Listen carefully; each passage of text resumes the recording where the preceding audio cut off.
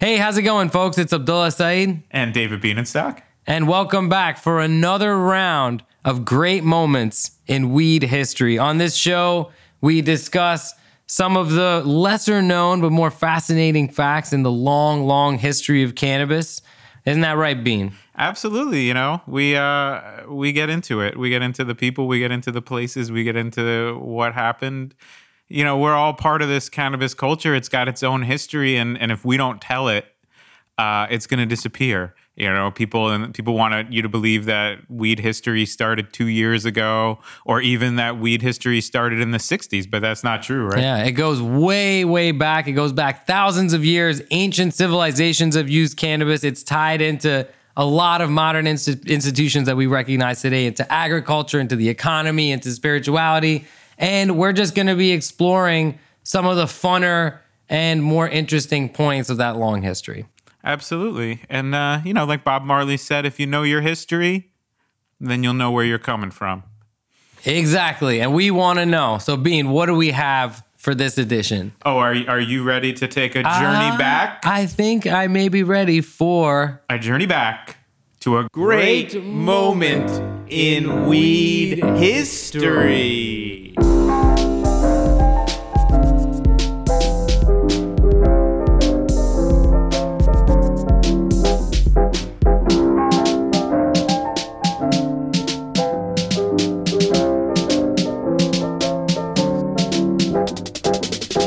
All right, let's get into it. Let's get right into it.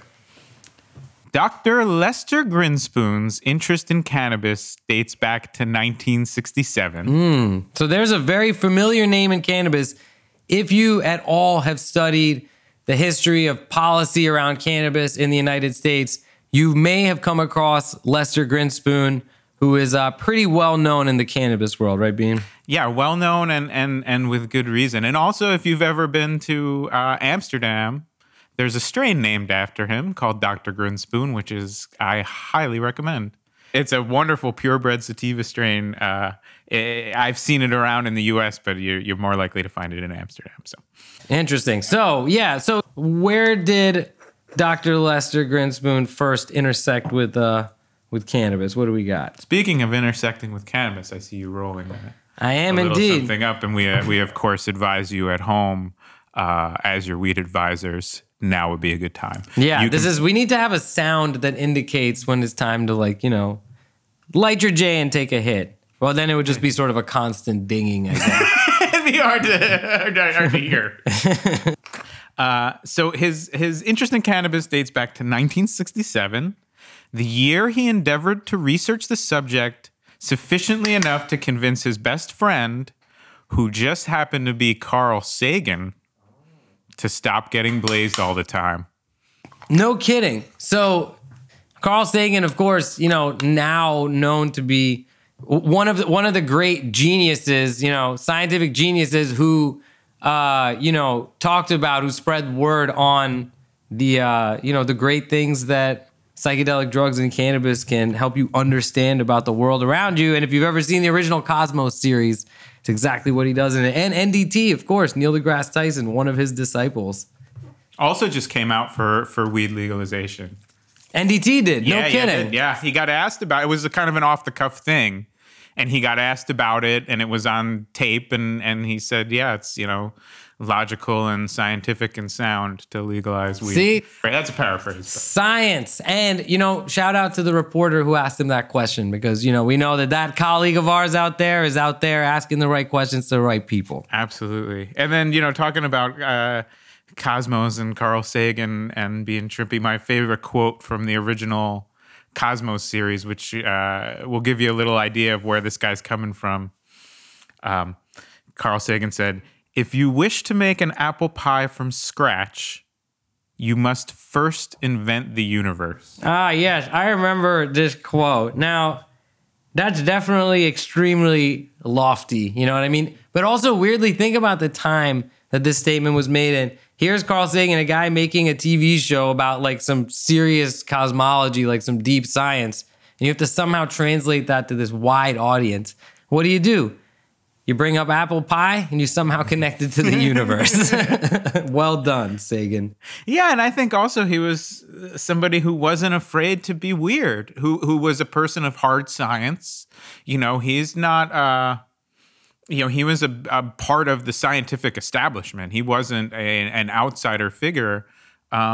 But, he was also really interested in the weird bleeding edges of science. And I think cannabis probably played a lot. Cannabis probably had a lot to do with that. And, we just grabbed some lunch before doing this, and we were talking about aliens and trippy shit and, Yeah, shout out Graham Hancock. A friend of the show. It's interesting that I think what Carl Sagan understood is that there is a weird connection. The connection that it's really hard for us to make as humans is the one between inner space and outer space. You're like, well, I'm unlocking things in my mind, using psychedelic drugs. I'm trying to understand the universe.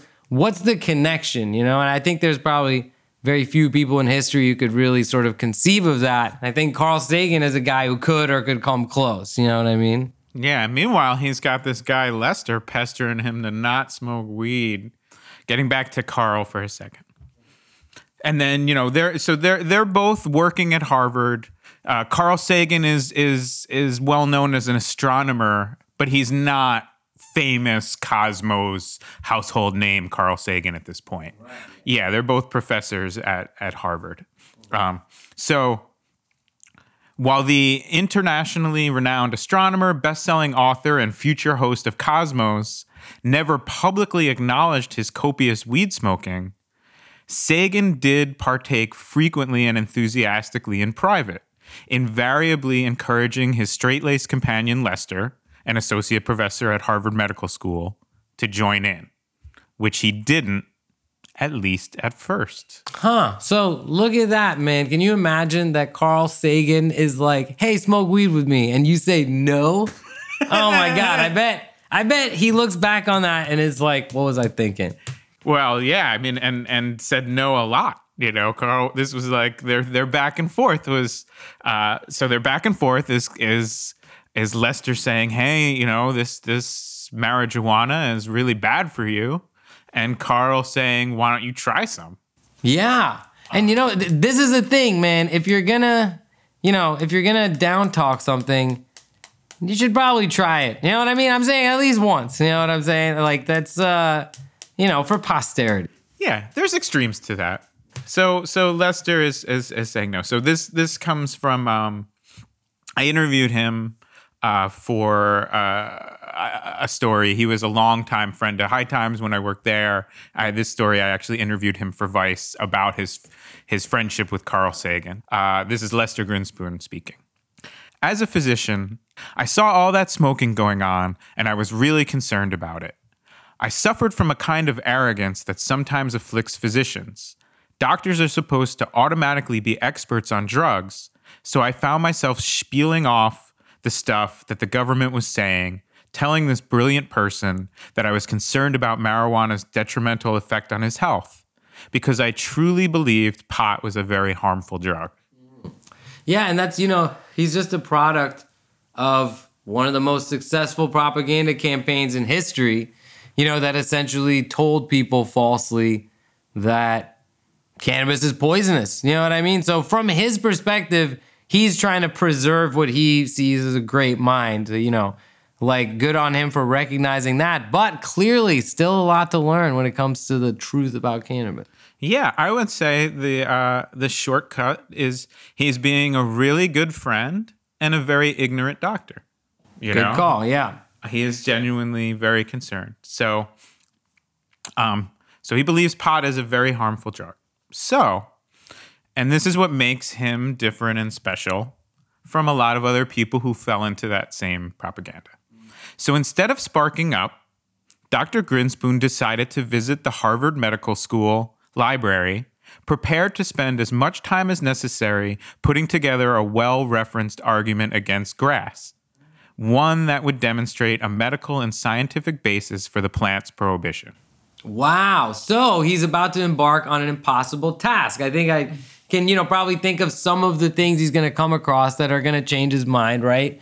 Because really, and in fact, if this is your view currently today, I encourage you to try and write this article. And you know what, like I was saying before, hey, try something before you demonize it. You know what? Research something before you demonize it. I think that's better put because, like, of course, when you look into it, when you look into almost anything, you realize that your views on it were based on the superficial information that you had before.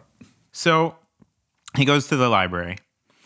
And he's like, Carl's a man of science. I'm a man of science. So he's pulling out books. He's pulling out. Yeah, this is old library. Old studies, all old medical studies that had been done and suppressed. And he finds them. And so instead of finding the hard data he'd expected, however, Grinspoon had an epiphany. He'd been brainwashed about cannabis, as had just about every other citizen in the United States. Yeah. See, because there is actually scholarship before Prohibition, Western scholarship on the efficacy of cannabis, on cannabis for all sorts of, medical uses, anti-inflammatory, analgesic, as an anesthetic. You know what I mean? And it's been used as a seizure medicine for thousands of years, before the United States prohibited it in China. So he's just discovering that there is an iceberg, to discover. Yeah, and he's this, it's one thing to discover that there's benefits to this plant medicinally. He discovered and was cool enough, for the want of a better word, to realize, oh, this is a conspiracy. He was open-minded. He was open-minded, and he went where the evidence went. So he realizes he's brainwashed, and so 4 years later, despite facing pressure at Harvard not to touch the subject, and this actually ended up costing him his professorship. They really did not want him to publish this book. But he published a book in 1971 to document his findings called Marijuana Reconsidered. The exhaustively researched, best-selling book described a decades-long government propaganda campaign undertaken to keep marijuana illegal at all costs. And at the time that this came out, it was essentially considered a conspiracy theory, right? Like, was there he's over there getting shit from Harvard and probably, a lot of the academic community who thinks that he's like gone in some insane direction. But I mean, like at the time, what was the reception to this kind of book publicly? Well, yeah, and Harvard made it quite clear that they did not want him to research this subject. They did not want him to publish this book. And he took great offense at that, not just as a doctor and not just as somebody who is interested in cannabis, but as an academic. He really, really shook him that an institution he strongly believed in, Harvard Medical School, was going to tell him, in essence, don't pursue the truth. Yeah, that's a very weird thing. And I think like one of the scarier things about the anti-cannabis propaganda campaign is that people of science started religiously adhering to total falsities about cannabis that were raised for political reasons. Now, nowadays, when we find out that an argument is politicized for some reason, it's thought to be completely faulty. You know what I mean? You're like, oh, there's a political motivation for, pushing laws that make it easy to do fracking or whatever, right? And we're like, okay, well, that's that's totally like a negative thing. Here is something that was completely political. Its prohibition is completely political, and we know that now. And we perhaps even knew this 10, 20 years ago. But of course, institutions have yet to really graduate to a level of thinking on this that's that takes into account all the information. The freaking New York Times didn't endorse cannabis legalization until just a couple years ago, and they used to run all kinds of prohibitionist bullshit yellow journalism. Absolutely. And their whole takeaway from that was to congratulate themselves in 2014 because they figured out weed should be legal. Yeah, 2014 is like That's 80 years 2014. too late. Yeah. And, the other thing is, if you're in medical school right now, you're learning little to nothing about cannabis as a medicine, and you're learning little to nothing about the endocannabinoid system that is like one of the most important underlying systems in your body. And it's just still not even being taught to people in medical school now, never mind your doctor who graduated from medical school 5, 10, 20 years ago. Yeah, exactly. And it's like, this approach to medicine that's all about, taking these natural remedies and breaking them down to their chemical form in some way or synthesizing them. And, I think that things that are considered pseudoscientific or homeopathic medicine, right, are cast aside very quickly before we actually understand the science behind them. And cannabis is a great example of that because we were barred from understanding it for decades. And now that we are, well, I think pharmaceutical companies today are eyeing it as hungrily as a lot of other industries are. It's a fairly obvious truth that cannabis is a safe and therapeutic substance for a lot of people. That's easy to figure out. There's evidence everywhere for it. And so for the medical establishment to be able to deny that for so long, forget about the criminal justice system. They have their own shitty reasons for this. Yeah. But the medical establishment, you ask them why. Like, why are you not true to the science that underlies your entire discipline, by understanding every substance? Ethnopharmacology is a very real thing. So you're telling me ethnopharmacology then has this barrier in it that's based on laws made about drugs in the 20th century. That's going to stop the scientific understanding of these things? What are you doing? And then, the thing not to lose sight of is the toll to be paid is in human suffering. So you asked how the book was received. So it's like a sensation when it's published. Because in living memory, nobody from the establishment had challenged the propaganda against marijuana for a long time. This is 1971. People were smoking a lot of pot, but it's very different. Here's a Harvard Medical School professor. So the book was a sensation when published. In addition to an authoritative scientific refutation of the many myths then commonly accepted about cannabis, it also included an essay from a man in his mid-30s identified only as Mr. X. It's Carl Sagan. Oh, okay, sweet. Carl's like, so you can imagine how the tables have turned. Not in a bad way. Carl Sagan has now won over Lester Grinspoon, and he's very excited that he's going to write this book. But he himself has remained in the cannabis closet. He doesn't want to suffer the same fate as Lester Grinspoon. And you know what? There's no shade on you, Carl Sagan. You made your contributions. You didn't have to be a martyr like your homie was. It goes to show that even, places of enlightenment like Harvard weren't going to accept these different points of view. But anyhow. This is what Carl Sagan wrote in the book under a pseudonym. And I think it's just, you and I both have read quite a lot about cannabis, and I think this is one of the cooler passages ever really written about cannabis, especially when it's coming from Carl Sagan. Yeah. I do not consider myself a religious person in the usual sense, but there is a religious aspect to some highs. The heightened sensitivity in all areas gives me a feeling of communion with my surroundings, both animate and inanimate. Sometimes a kind of existential perception of the absurd comes over me, and I see with awful certainty the hypocrisies and posturing of myself and my fellow men. And at other times, there is a different sense of the absurd, a playful and whimsical awareness. Both of these senses of the absurd can be communicated, and some of the most rewarding highs I've had have been in sharing talk and perceptions and humor. Cannabis brings us an awareness that we spend a lifetime being trained to overlook and forget and put out of our minds. Wow. Yeah, no, that's very interesting. I think it is like on a lot of people's spiritual journeys, because you start using cannabis, after you've have some level of cognition about what your beliefs are in the, the non-physical. You know what I mean?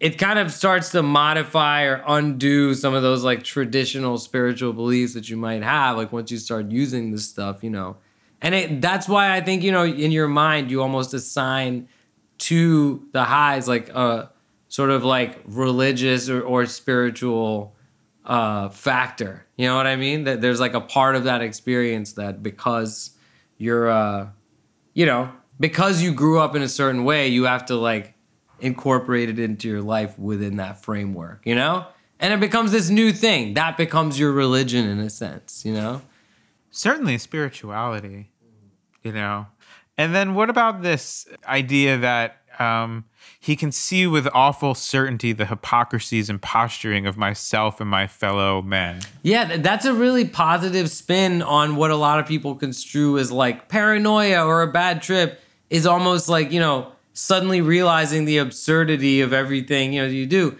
But I think more than being like, oh, this is weed inducing paranoia, it's weed showing you stuff that you should already know in that these constructs that we live in are, that is the pollution. That is the toxic thing. You strip everything away. It's this person and this plant and these chemicals that, engage with your brain in such a tailor-made way, Like, what's wrong is everything else around us, not our communion with the plant. You know what I mean? In a sense. But that's a really interesting way for him to put it, in terms of like, this is, you don't have to take it as paranoia. You don't have to take it as like a negative experience, even if the thoughts that it's provoking in your mind or uncovering in your mind seem negative in your normal day-to-day context. And even if it's a negative perception of yourself, because I think a lot of people get sold on cannabis to try it like, this is going to be fun and you're going to feel good.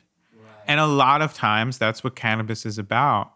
But sometimes it's that asshole check on yourself, which isn't as fun. Yeah. But long term, I think it's a big benefit. And you can't fear the pain associated with this. Now, like in cannabis, it's something really mild. If you do something more intense, you know what I mean? You might have to go through a difficult time to enjoy a really good time, depending on what psychedelic you're on or something. And weed is just like a tiny dose of that. You know what I mean? It's like breaking through in some way the negativity or the pain or whatever to get to the positivity. But at the same time, I think a lot of people's experience with cannabis is simply positive, and there's not this sort of journey that goes with it. That's what makes it a nice everyday psychedelic, Yeah, and I think that's a thing that you go through, and then you go through it. If you smoke cannabis and it makes you have negative thoughts about yourself, those negative thoughts are there all the time, and you're suppressing them. And what your brain is trying to tell you is, hey, this is a safer space where you can think those thoughts about yourself that you don't want to think, and you're in this cannabis cocoon in your brain, and we'll deal with it a little bit. And so if that's been your experience, that doesn't mean that that's always how you're going to experience cannabis. Yeah, exactly. It's, and it's also, look, regardless of that experience, enduring it has never hurt anyone physically. Enduring it has never killed anyone. Enduring it, in fact, is probably, if you're having that experience, an exercise that your brain maybe needs, So it's a good muscle to exercise. But yeah, anyhow, back to Dr. G. Yeah, so that's, so continuing with Carl Sagan's Mr. X take. Sagan also praised cannabis as a means of cerebral expansion. He described making a breakthrough in understanding, quote, the origins and invalidities of racism in terms of Gaussian distribution curves while taking a shower with my wife while high. Interesting. So the guy basically, made the inarguable argument against racism while he was high and naked with his wife. That's great. How many awesome things could possibly converge in one moment? You know what I mean? Like, The guy's having an awesome moment. He's taking a nice hot shower. You know, they're in Boston. I'm assuming it's cold out. He's there with the love of his life. He's having a great time. He's high as shit. He's smoking weed. You know, it's like that's just to compound the awesomeness of this moment. And then he comes up with the irrefutable argument against racism. You know what I mean? Which we all know exists if somebody would just take the time to articulate it and understand it and receive it with rationality. And here you go, breaking ground. Okay, so then he not only does this, he goes on as Mr. X to vigorously defend the validity of such pot-fueled revelations. And this is Carl Sagan writing again. There is a myth about such highs. The user has an illusion of great insight, but it does not survive scrutiny in the morning. I am convinced that this is an error and that the devastating insights achieved when high are real insights. Oh, yeah, 100%. And in fact, like, you know, when you sort of seep back in to your daily life and, you know, that sort of brilliance of, you know, like the world around you fades a little bit. You know what I mean? It's, I think one of the hardest things to come to terms with is the fact that you can't maintain that thinking. You can't remember, you know what I mean? How your mind was thinking when you were tripping. You know what I mean? And that's such a crazy thing. Like, no matter what, at some point you're back in this sort of mundane, you know, gray world that we live in. You know what I mean? But it is true. For a second, you get to, like, you know, you get to see the heavens. You know, you get to taste the food of the gods, as it were. Yeah, and, you know, one of the things we know scientifically is that cannabis helps you in making connections between two thoughts or ideas that might not be easily connected. And sometimes that makes you forget where your keys are. Yeah. But sometimes that makes you disprove racism. Yeah, in the shower or whatever. Well, this is he goes on along these lines. The main problem is putting these insights in a form acceptable to the quite different self that we are when we're down the next day.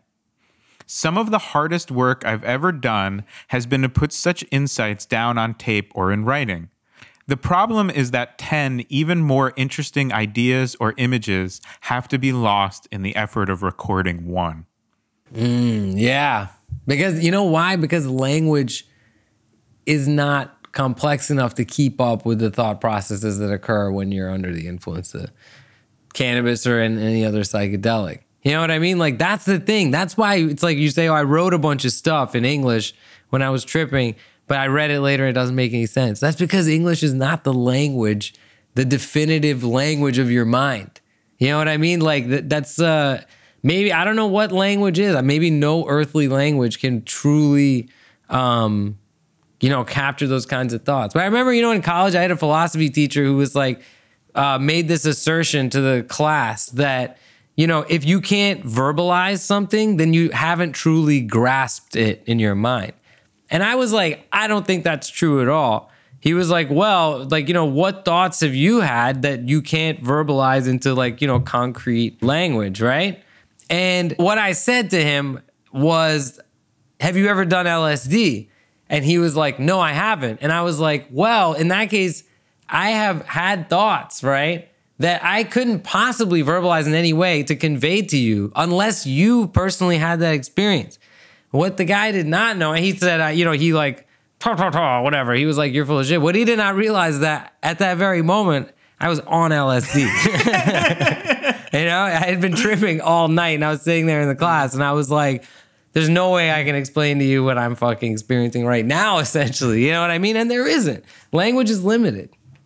Language is most definitely limited. And I think the other thing is, so he's saying, you know, the problem is you have to let go of 10 more interesting thoughts to get one down. That seems like a Carl Sagan number. Yeah. I'm going to say for the average person, maybe 2 other thoughts. Yeah. And one of them is like about food. Yeah. One of them is like, what are we going to get to eat later? Yeah. And the other one could be a profound epiphany. Yeah, that's along true. with disproving racism. But Sagan used to do like 10, 12 epiphanies at once. Yeah, You know he's what I like the guy at the gym putting up reps mean? Yeah. in his mind with nobody spotting him. Just Yeah, man. Can you imagine with that sweet haircut of his? The like sweet Sagan 70s haircut? Man, it was a good look, you know? Yeah, I wish that was still. I wish I lived in a time when Carl Sagan was a sex symbol. Yeah, right? With his turtleneck and shit. He was dope. And quick aside at the time, this is 1971. Lester writes in the book. Oh, and this gets to the like disproving racism thing. Yeah. He says, with all that is known and proven in this book, I am quite certain that marijuana will be legal within 5 years everywhere in the country. Oh, wow. He still thinks like, oh, well, nobody knew the facts. Yeah. Now that they've got the facts. And Sagan says to him, I loved everything about the book, but I think you're much too pessimistic that it's going to take 5 years. Wow. And you know what? So this was in the 70s. I mean, you know, the 70s saw some change in policy. You know, a bunch of states decriminalized cannabis, you know, at a state level in the 70s. So it's only like a fine for an ounce or whatever. But there was really no meaningful change for decades. In fact, the war on drugs was stepped up under Reagan and under Bush. You know what I mean? So it's like... And under Clinton. And under Clinton. Hey, right-wing listeners, Yeah, and under let's Bush just again. talk about pot and we're Yeah. going to be fine. We don't... Yeah, that's right. Anyhow. Okay, so the book comes out and Dr. Grinspoon becomes an internationally recognized cannabis expert and a tireless advocate for medical use and total legalization, all without ever getting high himself, despite many, many offers. Wow. So to this point, I mean, okay, Carl Sagan obviously, you know, has tried to get the guy high. And in fact, he is 180'd on his views on cannabis. And yet years have gone by and the man still will not hit it. You know what I mean? I can understand the trepidations. You know, a lot of people will hype things up. You know, it's like the new Star Wars movie, you know? They'll be like, oh, it's great, but I don't want to hype it up. But it might not make you, this might piss you off, but that's really great about it. I don't know. And then you're like, you know what you say? You're like, you know what? Forget it. I'm not even going to see the goddamn movie because, you know, what's all the thing about it? Now it's, you know, I'm fine with this reality now where I haven't seen Star Wars. So he's like, you know, and his mind's in the right place, but, you know, he's going to smoke. I sense that he's going to smoke. So let's see where this is going. Spoiler alert. He gives it away. He's going to smoke. Okay, so this is again from my interview with him. So this is Lester, Dr. Grinspoon in his own voice. As I researched and wrote about marijuana, I knew I wanted to have this experience. Ding. Mm-hmm. But I also knew that if the book was successful, I'd be called upon to appear before committees and testify in court, and I didn't want to compromise my position, so I waited. So he's got a pretty sound reason for not smoking at this point. You know, it's going to complicate his overall mission. He can't have that. Literally taking one for the team. Yeah, he is. Because he really did want to try it. Yeah, but he's the designated driver. You know what I'm saying? He's like the responsible one. Then, about a year and a half after the book came out, I had to testify before a state Senate committee in Massachusetts. And one of the senators, who was clearly hostile to my position, asked, "Have you, Dr. Grinspoon, ever used marijuana yourself?" To which, without planning it, I replied, "Senator, I'll be glad to answer that question if you can tell me whether, if I answer in the affirmative, that would make me a more or less credible witness." Oh, and what did the guy say? Well, the senator stood up on the dais, pointed an accusing finger at me, and declared, "Sir, you are being impertinent." Oh, okay. So he doesn't want to answer his question, essentially, is what the senator is saying. Yeah. And I mean, like, how typical is that? Because, you know, what that guy's trying to elicit is silent judgment against this witness. So it's like, you know, really whether or not it makes him look more or less credible is in the eye of the beholder, you know, but just getting that information out there, that's like saying, you know, like, look, you know, I remember it when, you know, like the tragic case around Trayvon Martin was happening, they released information that he had marijuana in his system.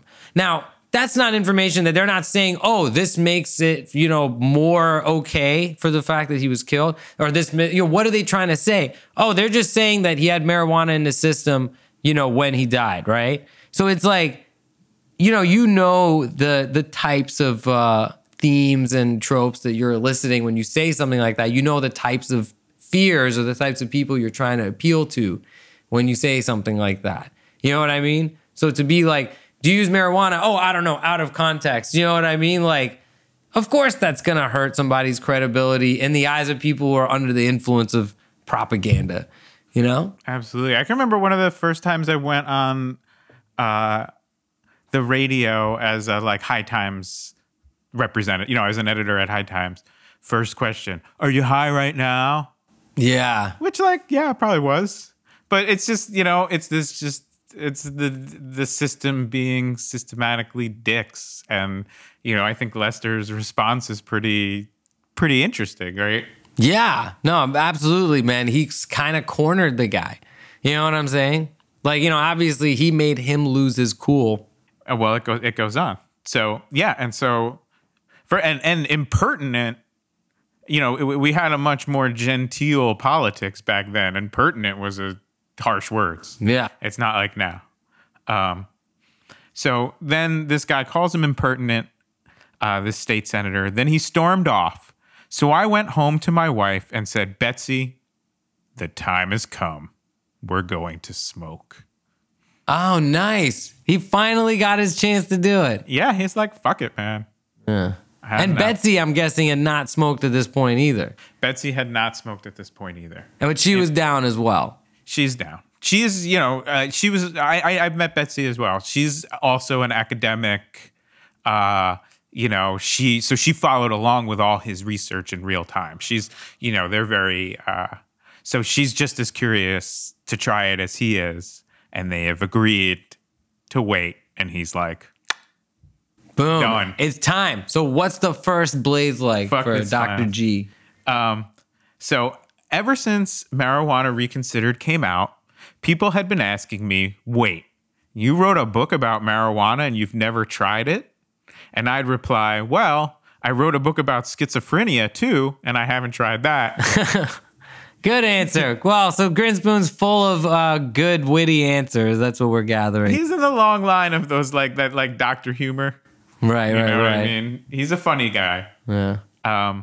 But then that very night, we went to a party and smoked until everyone else in the circle, including Carl, waved it off. So it's nice that he's like, all right, Carl, it's time. Yeah, no, totally, man. Long time coming for Carl. Yeah. I'm sure he rolled up something. He pulled out that special jar. You know what I'm saying? Some of that upstate New York weed. Wasn't Carl Sagan at Cornell? Later he was. Later in life. So this is still up at Harvard, huh? This is still at Harvard. No kidding. Carl waved it off. They were all apparently stoned, while Betsy and I felt nothing. Oh, so he's saying Carl waved it off. So they smoked until Carl was like, I'm done. Yeah. Oh, damn. Okay, cool. So, look, Sagan has obviously got some power lungs. You know what I mean? So if he's tapped out, Grinspoon must have had his fair share, Well, did you feel it the first time you smoked? I did not, actually. I did in the first 2 or maybe 3 times I smoked. First time that I felt it was at a Warped Tour, 9th grade. But yeah, that before that, I definitely tried it. I mean, so did Grinspoon feel it the first time he tried it? No. So he's saying everybody else, Carl's like, woof. And him and Betsy are looking at each other. So neither of them are feeling it. Betsy, neither. Neither of them. Betsy and I felt nothing. At which point, I began to get very anxious. Could I have written a book about a grand placebo? But he must have heard. I mean, I'm sure Sagan was like, hey, you might not feel anything first time. That was common knowledge at the time. Yeah. You know what I'm saying? So he says, when I got home, I couldn't sleep. Betsy had to remind me that my own research revealed many people don't get high the first time they smoke. Yeah, duh. Come on, G. Yes. You know you're good. But anyhow, wait, so what happened? So Carl in his Mr. X essay said he'd had to try something like 6 times to experience a high. So the next weekend we smoked again, and it still didn't work. But then, I think we're coming up to one of our great moments in weed history. But then the third time, I remember after the joint, Betsy and I were standing around with another couple in the kitchen, eating a Napoleon, the four of us passing it around. And you know that viscous material between the layers? It kept sliding back and forth, threatening to fall on the floor. We were having a hilarious time. So Betsy asked, "Where did you get this Napoleon? It's unbelievably good. We've never had anything like it." And when they named the bakery, we were surprised to discover we'd eaten their Napoleons many times before. Yeah, but you never tasted it like that, Lester. That is what stoned eating is all about, man. You taste things like as if you're tasting them for the first time. That's incredible. And it was a Napoleon. That's a good first snack. So this was the second time he smoked, huh? This is the third time he smoked. Third the time first he time smoked. It worked. Working for him, working for Betsy. They're loving this Napoleon. I feel like those first couple times you're just like filling up your endocannabinoid system that's been like bone dry for your entire life, you know? And it just like, you know, it stacks up. It's like, you know, and then finally you have that surplus hit, you know, and you're like, here's some extra shit, you know? So that's like, then that you get high on. That's so wild to think. And, you know, that one of the biggest, greatest advocates for cannabis waited years and years, despite multiple joints being passed to him from the Carl Sagan, did not try cannabis until much later in life, until he'd gotten over some major hurdle that was preventing him from actually doing it. And then I'm guessing he enjoys it, right? Does he still get down? Oh, yeah. Well, yeah, he definitely still gets down. And even the description of this night goes on a little bit. Oh, shit. Let's hear it. So meanwhile, Sgt. Pepper's Lonely Hearts Club Band was on the hi-fi, a record I'd actually heard many times. My son David would put it on and say, "Dad, you ought to get your head out of the Baroque and listen to the Beatles." But I didn't see the appeal until that night, under the influence of marijuana, when I truly heard the Beatles for the first time, and it was like an auditory implosion. I couldn't believe it. And a little side note, because we may hit this on another episode. A few years after this, John Lennon was put up on trial by the federal government. He was living in New York City, and they were trying to send him back to England. Deport him. Deport him, thank you. Yeah. By the way, I think it's time to roll up the second joint. Yeah. That's when I start to misplace common words. Yeah. It's time to roll up the second We're joint. going at it. They tried to deport him, and he had Dr. Grinspoon testify in his trial as an expert witness on cannabis, and he ended up playing a pretty pivotal role in helping John Lennon win that trial. Oh, wow. That's amazing. Yeah, I think enough said on that one. Because, that's a whole, that's an episode right there. Yeah, I'm going to slow play that one. It won't be anytime soon, but I don't want to get too into that one right now. Mm-hmm. He does John Lennon's music, opens his mind, and a few years later he returns the favor.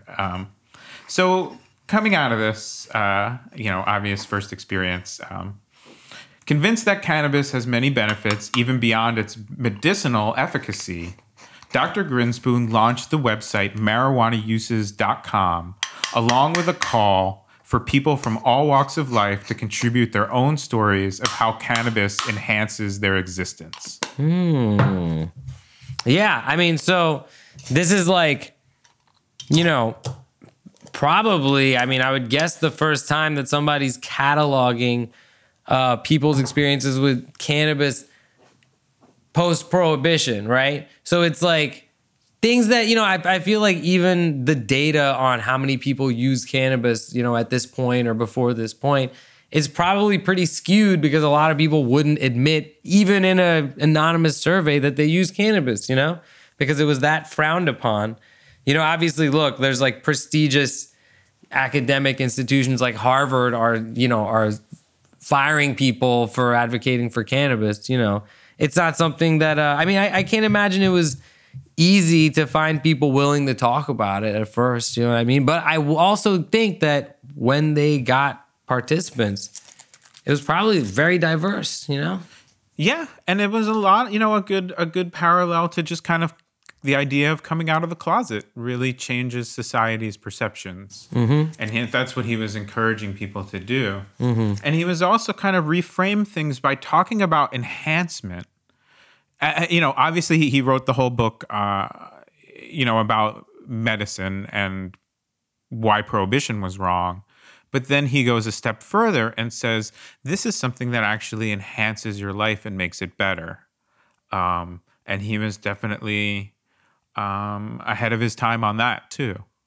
Yeah. It's one thing to argue marijuana shouldn't be punished. It's another thing to say, wow, this is really a positive thing. And it gets back to the idea of enhancement is like, oh, I've eaten these Napoleons before, but now they're fucking amazing. Yeah. I've heard the Beatles before, but this is blowing my mind. And we assign literally no value to that as a society when we talk about cannabis. Yeah. And I think, there was probably a difference between his pre-cannabis using self and his post-cannabis using self in terms of he finally understood how frustrating it can be for someone who uses cannabis and really fundamentally personally knows what it does to and for you, right? And seeing how the world treats it is it's just extra infuriating. You know what I mean? I think you really have to use cannabis to fully understand that, Okay, so on this website, Dr. Grinspoon got the ball rolling personally by sharing To Smoke or Not to Smoke, a Cannabis Odyssey, a thoughtful, insightful reflection on his more than 40 years as a physician, an academic, an author, and a leading marijuana legalization advocate.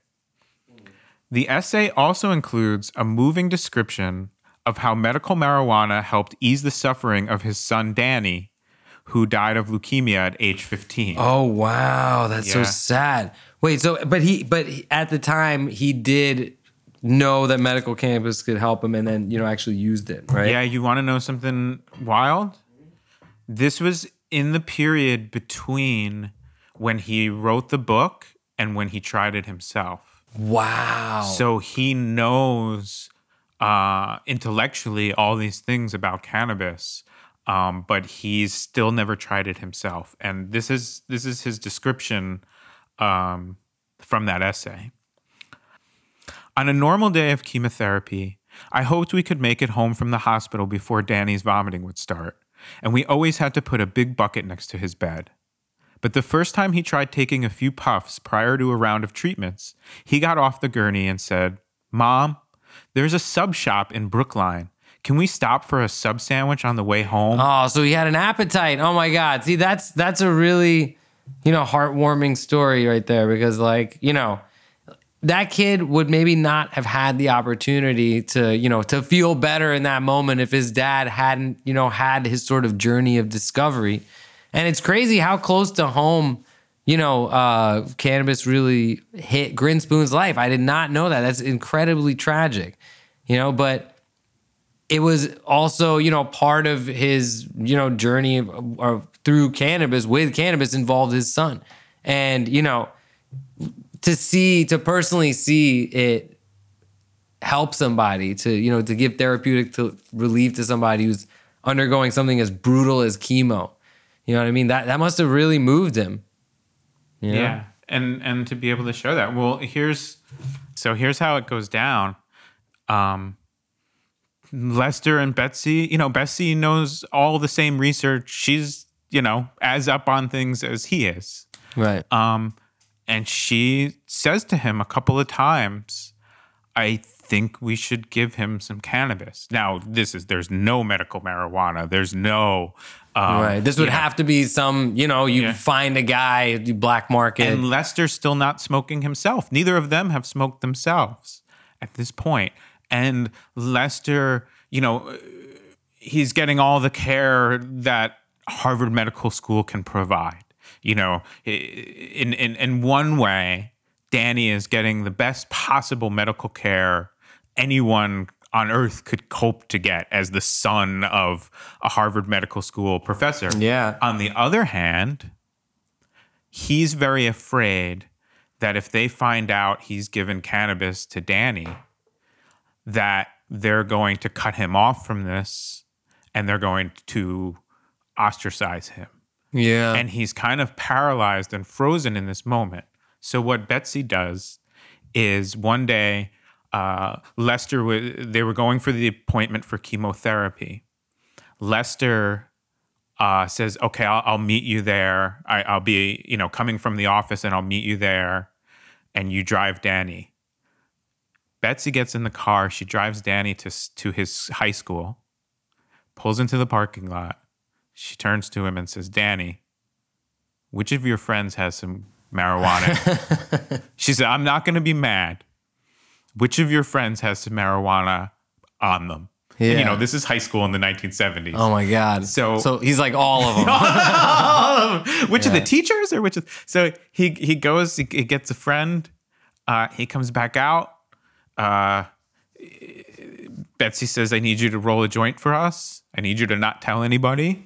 Yeah. And they pull over like a block from the place, smoke the joint before they go in. And he goes through the whole chemo and he's fine. Like he said, he wanted a sub sandwich after. And as Lester described it, I just looked over at Betsy and I knew that this is what she had done. And I knew that she was right. And I knew that she was a braver person than I was. And nice.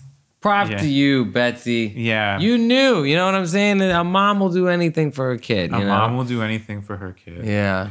And so then the really nice part of this is once he sees this with his own eyes, by allowing certain of his colleagues to witness this phenomenon firsthand of Danny going through chemo stoned and being so much better, Dr. Grinspoon eventually convinced the head of the oncology department at Boston Children's Hospital to undertake a 1975 study published in the New England Journal of Medicine that for the first time demonstrated the efficacy of cannabinoids for nausea and vomiting associated with chemotherapy.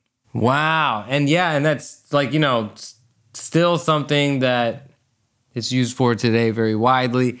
And, like to alleviate the pain or create appetite for people who are in like late stages of all kinds of, very vicious diseases.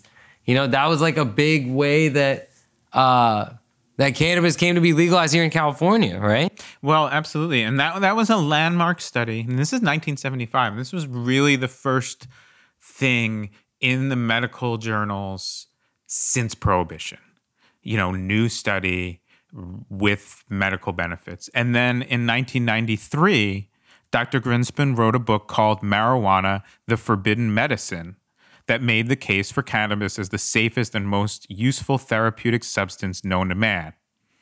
3 years later, California passed Prop 215, becoming the first state to approve the use of medicinal cannabis. Wow. And I think as a direct result in a lot of ways. Yeah, no, that's pretty crazy. Like, that now we're discovering the medical benefits of cannabis as like cannabis as a medicine, right? But for so long, it was thought to just, be palliative relief. You know what I mean? For all these people with AIDS, people with cancer, people with all kinds of like, people with MS, with Parkinson's. You know what I mean? And I mean, it's just like, again, like, a catalyst for change, like a small discovery that's like a catalyst for change.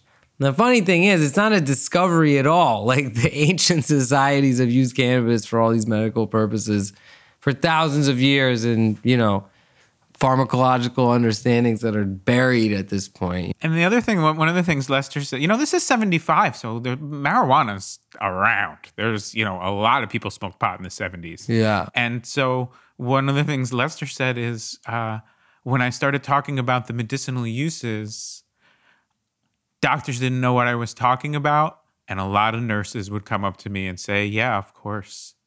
Right. And I've quietly made this available to people for a long time. Nice. Because they're the ones really in connection with the patients and probably, feel they don't know everything. Like Lester said in the beginning, like I had this affliction common to doctors that I thought I knew everything. Right. Oh man, that's crazy. But you know what?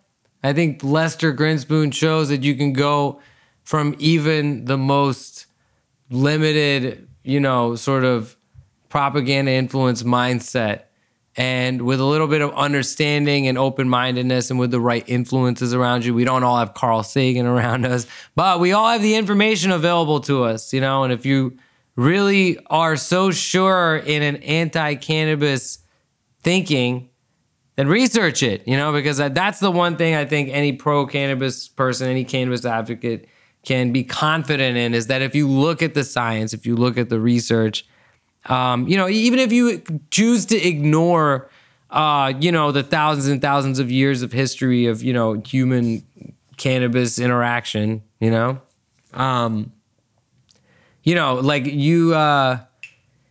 gotta believe, man. You gotta believe in the facts. You gotta look at, what the people before you have come to understand about this and the journeys that they've taken. And you gotta get that shit. You know what I'm saying? And that about wraps it up for this episode of Great Moments in Weed History. Please subscribe to our podcast on iTunes and leave us a nice little review if you're so inclined. And follow us on Twitter, Instagram, Facebook, and SoundCloud at @GMIWH Podcast. And please give us a tweet or a post if you like the show. And with that, we'll close it out. Thanks so much. We'll see you next week.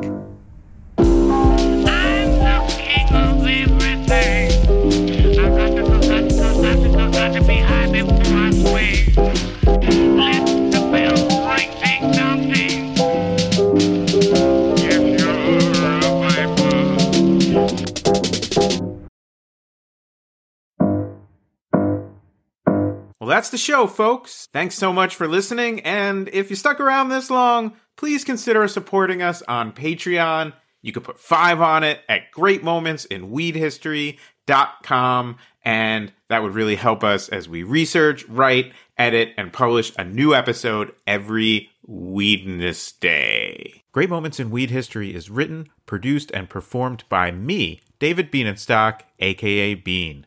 Special thanks to our sponsor, PAX. Go to PAX.com and use promo code GreatMoments, all one word, for a big discount at checkout.